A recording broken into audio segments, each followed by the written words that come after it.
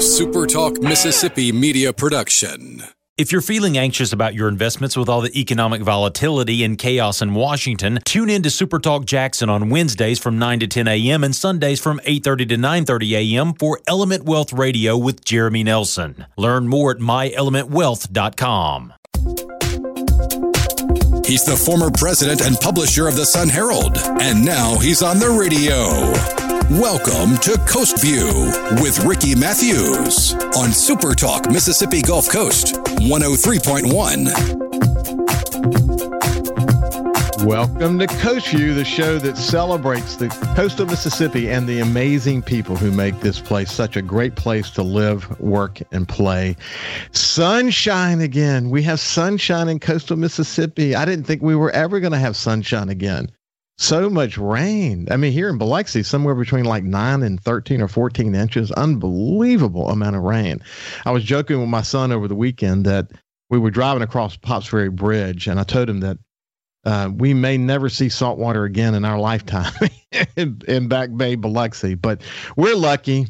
It's very resilient. The tide will push some beautiful water back in, and the fishing will get good again. But just before the rain started coming so heavily, the fishing was starting to get really good in Back Bay, but we'll look forward to those days to come again. Speaking of water, I have something from my friend Stacy Waldrop that she posted. I thought this was great. The author is unknown, but here is what it says. An entire sea of water can't sink a ship unless it gets inside the ship. Similarly, the negativity of the world can't put you down unless you allow it to get inside you. I'm always focused on that because I do think in this day of social media, which I say on almost every show, it changes us and it causes us to forget about the people that we're communicating with. And too often we're willing to say things on social media that we really wouldn't say to someone if we were looking them in the face. And speaking of face, my friend Susan Griggs posted this one. Again, author is unknown, but this is terrific. It says this: your smile is your logo. Your personality is your business card. And the way you make others feel is your trademark. Think about that for a second. I think that's a really powerful one. You know, I've enjoyed focusing on the diversity of coastal Mississippi, especially as it relates to our history. Man, if you go back in history here in coastal Mississippi, whether I'm having conversations with the mayors like Fofo Gillich, has such a passion for the history of Biloxi, for example, or George Slogel or Lenny Sawyer or Roy Anderson, and see the impact that their families had on Gulfport, and learning things like the role the port played in the early days of coastal Mississippi. I had the real fortunate honor of marrying Ann Bohanovich, and learning about her family's history, the Mangens and the Melancons, and her grandfather Andrew Melanson. He was born in Coteau, Louisiana. That's near New Iberville, and was part of the original Cajun settlers there. The Kosvasoviches, which is her father's mother, and then of course the Bohanoviches. Learning about that family and that lineage is just incredible. That actually led my wife and me to go to Croatia a couple of years ago and tour that amazing country, and get to have a better feeling for where her grandparents came from. We went to the islands of Brock and Hvar off the coast of Split. And man, gosh, when you go to places like that, beautiful country, and understand the culture, and then you see what you see there, and then you bring it back to Biloxi, and you realize the impact that those families had on Biloxi and on coastal Mississippi. It's just incredible. In fact, I have to tell you, we can't wait to bring our family back to Croatia, and hope that we'll be able to do that soon. So much history here in coastal Mississippi, which brings me to today's guest, an author of a new novel, Cradle in the Oaks. I'm really pleased to have my new friend Candace Wheeler joining us today. Candace, how are you doing this morning? I'm doing fine. How are you doing today, Ricky? I'm doing great. Look, so much history. You know this, and we'll explain to people how and why you know that. But the book that you wrote took place in 1906, and my wife Ann and I were trying to do some of the math this morning. And at the time of the book, her grandparents were 14 years old.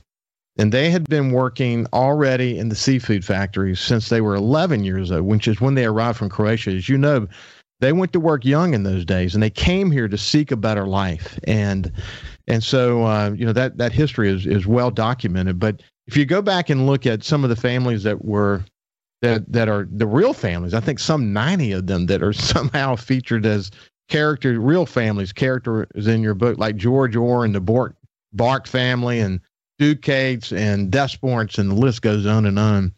It must have been so much fun for you. And again, we're going to get into your book in a minute because I want to hear your story before we get to your book. But it must have been fun for you to get to go back and get into all that history.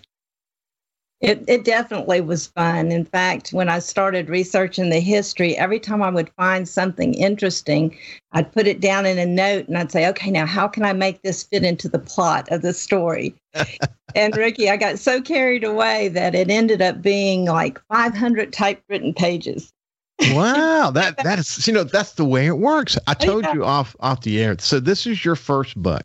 Yeah. And I have to admit, I have not read it yet. I had an opportunity to over the weekend, but very busy over the weekend, didn't have that opportunity. But now that I've done some research about the book and better understand it, as I mentioned to you off the air, this is a book that people who just care about the history of Biloxi will enjoy.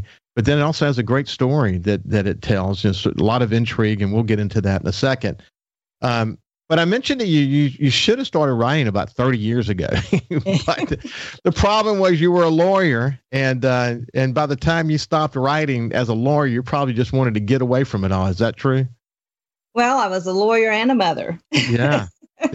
Raised two sons, and so that kept me busy. I was a PTO president, school board member, and you know how all of that goes. You get involved in your children's activities and following them around, and so after they left, I kind of, had a little bit more free time, and I started thinking about this story many, many years ago. And I've always been interested in writing because I majored in journalism at Southern. And I just couldn't handle those deadlines, like 2:00 in the morning. How well I know.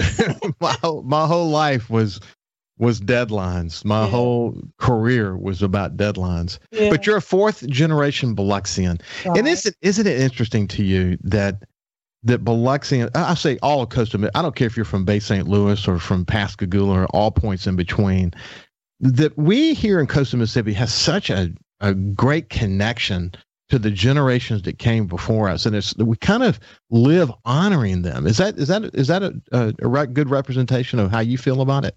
It is. My family background comes from the Cajun, Louisiana side. My grandfather came over. His family came from Nova Scotia.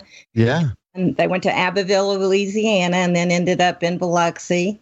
And on the other side came from the Irish immigrants that came into the port of New Orleans and then came over here. And a lot of them worked in the train industry and on the railroads. And so, well, essentially in my master's program, I don't know if it was sociology or what, I did a study of an ethnography on the Nova Scotian influence in South Louisiana. And that's, and then as luck would have it, I met my wife, and then you heard me mention her grandfather, Melanson, and they came, they're same Nova Scotian. Maybe y'all were related, or that you're related to my wife in some way. But that is such an interesting story about how the Nova Scotians came to settle in South Louisiana. And her grandfather, when he would talk to me, he would say this. He would say, "Hey, Bubba, what you doing? Yeah, come in over here and talk to me. Yeah, you wanted to go fishing? Yeah, brought yourself here." I just love that accent, and that's very true to you as well. You heard that all your life, I guess. Yeah, and I can remember my great grandmother, and I have a little part of the story that talks about a woman who was like the grandmother sitting down in a chair, and she spoke only French, and she told everyone who came into her house, "When you come in here, you can only speak French." And she didn't quite understand. She wanted to preserve her language. She didn't understand that you had to learn to speak English to, move somewhere into this country. So she learned. I heard those stories. Yeah. Both on the French side and the Croatian side. And one of the highlights of our trip to Croatia, we had this great driver. His name was Henry, and he took us from Split over to Dubrovnik. We went through, where did we go through? What was the name of the country? Anyway, it doesn't matter now. But as we're riding along, Ann would say, what is this term? Because she was testing some of the terms that she learned growing up, and she would say it, and oh yes, this is that, and he would talk about it, and they would talk together, and we would play, beautiful music from Croatia that Ann grew up on, and watching the two of them connect, it was so special. But same thing on the French side. And, I think that's the way, one of the things that I really enjoyed about getting to know Ann's family was the diversity of the food and how important religion was to their family, and the cross section between the French cuisine and the Yugoslavian cuisine, and how it all connected and how it played out during the holidays. So interesting, making the pastries. You know all that. Yeah, at launch day this past weekend, we made sure we had both bucheradas and pralines. See, I had to learn to.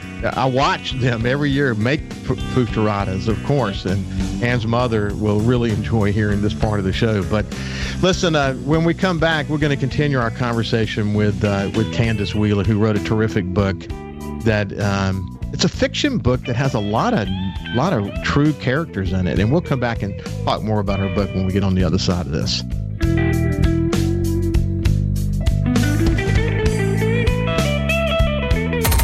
Coast View on Super Talk 103.1 is brought to you by J. Allen Toyota on I-10 exit 38 Gulfport. See all the incredible inventory at allentoyota.com. And remember, when you think Toyota, think J. Allen Toyota.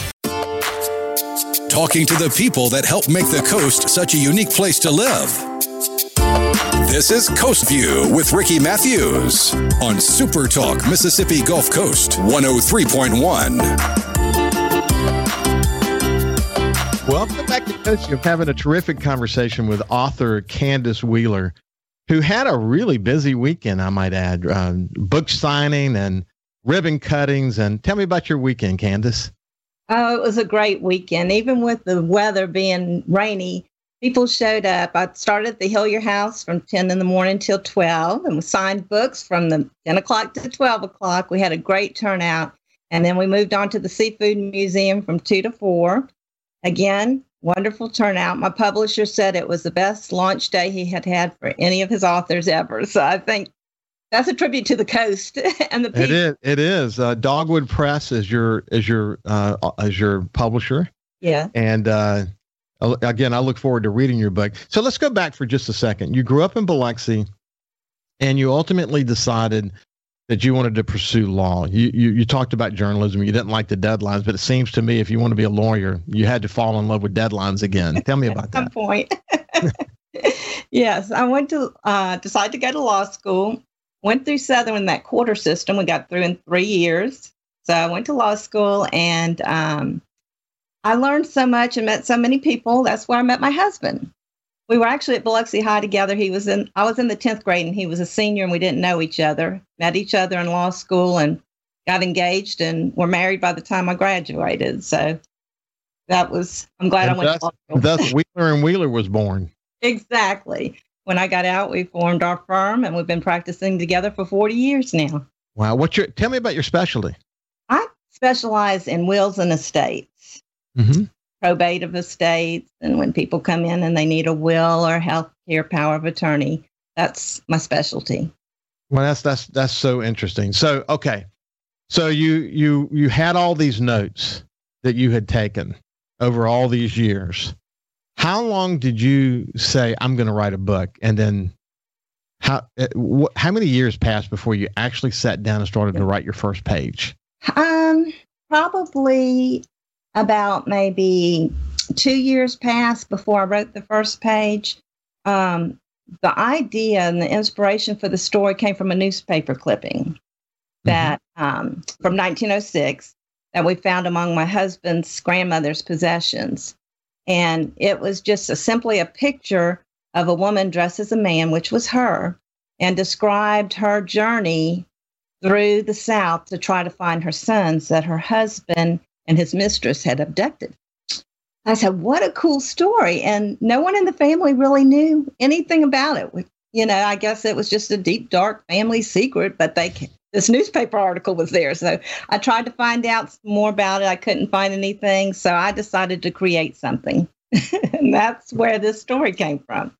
So you have the story that came from your imagination about what her journey might have looked like. Exactly. Combined with this incredible history, sort of the state of affairs for essentially coastal Mississippi, but really specifically Biloxi during 1906. Right. How did you get to the point where you said, okay, I'm actually in my mind living in 1906 and I can place this character there? That took a lot of work, didn't it? It did. It took a lot of research, Ricky, but I enjoyed every minute of it. It was a lot of fun. And what I did was I started with the books that I could find on the coast by our historians that have preserved it through the years, like Val Husley and Morella Powell and the late Edmund Boudreaux. And all of those put me in that time period.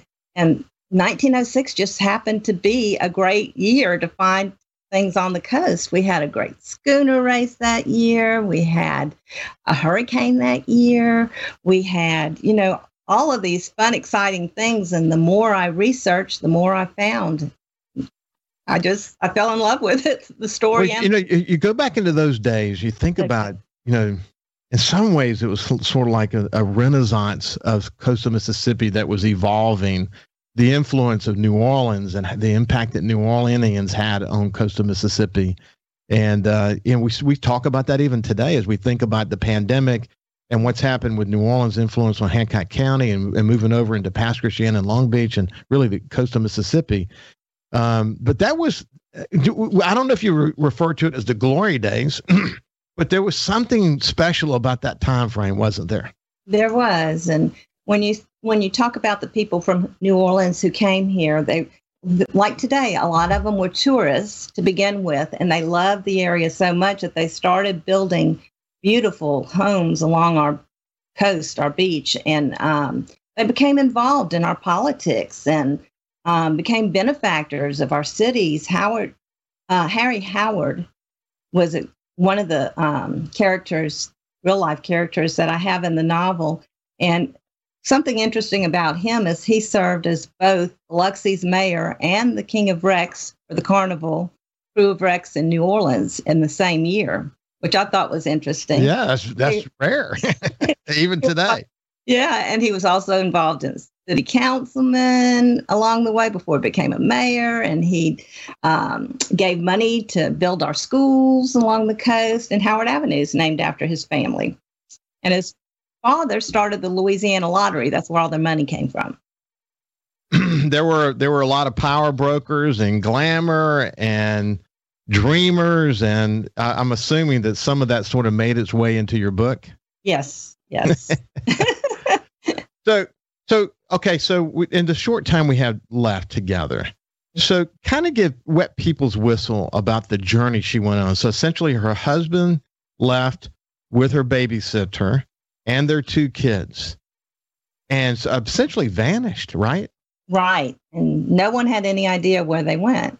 And so, here was this poor, desperate woman with no money. Her husband left her with nothing. She had the house she lived in, but she had to recreate herself.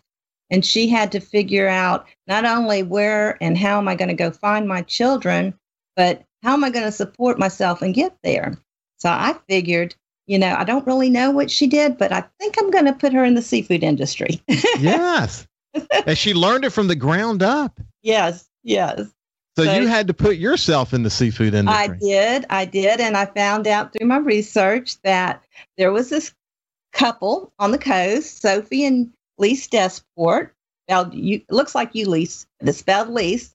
Their granddaughter, who is a judge on the coast, Jennifer Slogel, actually told me about that's how they pronounced it back then.